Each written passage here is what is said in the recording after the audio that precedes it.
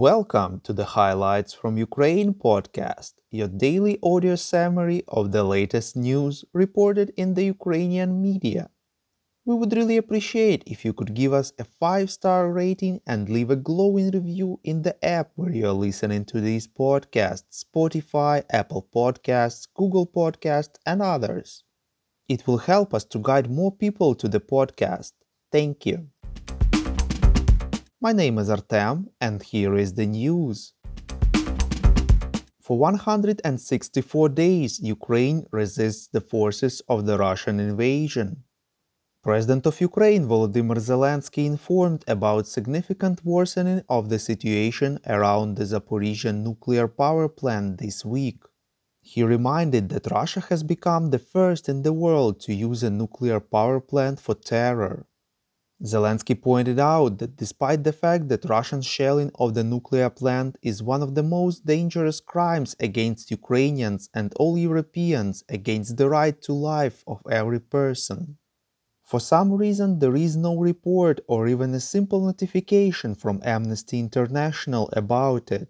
Quote, "A very eloquent silence which once again indicates the manipulative selectivity of this organization," unquote. Previously, the head of Amnesty International Ukraine, Oksana Pokalchuk, announced her resignation. The reason is the organization's report prepared by the central office in London, in which Amnesty says that the tactics that the armed forces of Ukraine use to defend the country endanger Ukrainian civilians. Quote, "Even yesterday I had a naive hope that I could fix everything, that we will hold at least 200 meetings, but explain, get through, convey our opinion.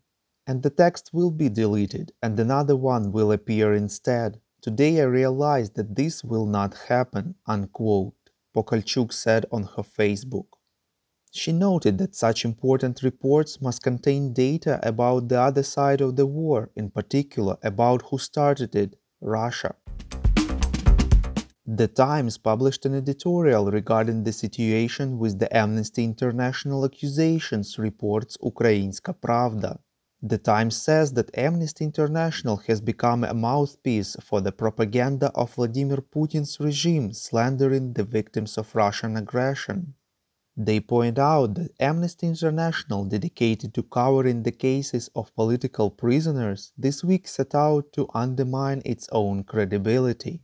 Quote, "Members of the public who donate generously of money and time, believing that they are helping victims of persecution, must stop.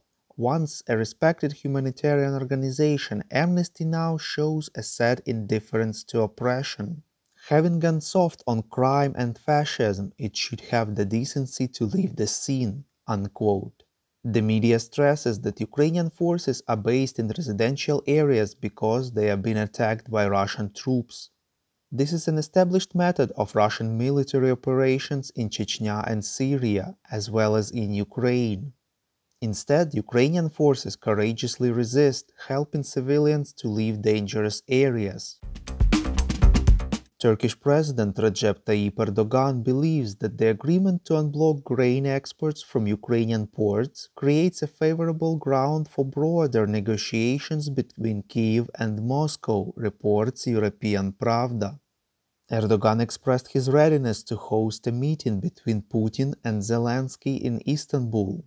He added that Ankara will continue to promote dialogue with Russia in all areas to support regional and global stability. Prior, Turkey agreed to partial payment for Russian gas in rubles, and some of the Turkish banks will work with the Russian credit card system Mir, which isn't operating in other countries due to sanctions. According to Bloomberg, Putin sees the Turkish president as a potential mediator in peace talks with Ukraine and a partner in circumventing Western sanctions in the energy and financial sectors. Volodymyr Zelensky, in his video address, said that this week the armed forces of Ukraine and Ukraine's intelligence have achieved powerful results in destroying the logistics of the Russian army and the rare bases of the invaders. He emphasized that every strike on the enemy's ammunition depots, on their command posts, on accumulations of Russian equipment saves the lives of all of Ukrainians, the lives of Ukrainian military and civilians. Zelensky thanked the partners, everyone who supplies Ukraine with the necessary weapons. All of them are used as accurately and beneficially as possible for the overall strategy of Ukraine's defense. The General Staff of Ukraine informs that the Russian forces are trying to advance at various points in the Donetsk region, reports Grunt Media. In the Slovensk direction, the enemy led offensive battles in the area of Bohorodichne and Dolina without success. In the Kramatorsk direction, the Russian forces tried to advance towards Verkhnyokamyansk but failed and retreated. In the direction of Bakhmut, the Russian troops conducted assault operations in the directions of Volodymyrivka, Yakovlivka, Pokrovske, Bakhmut, Vidrodzhenya Vershina, Novoluganske, and Zaitsevo. Ukrainian defenders held their positions and pushed the invaders back. Collaborator with Russian occupational authorities in the city of Nova Kakhovka, Kherson region, Vitaly Gura died in the hospital after being shot, reports Ukrainska Pravda. According to the Russian media, the so-called deputy head of local administration was attacked near his home and shot several times, presumably from Makarov's gun.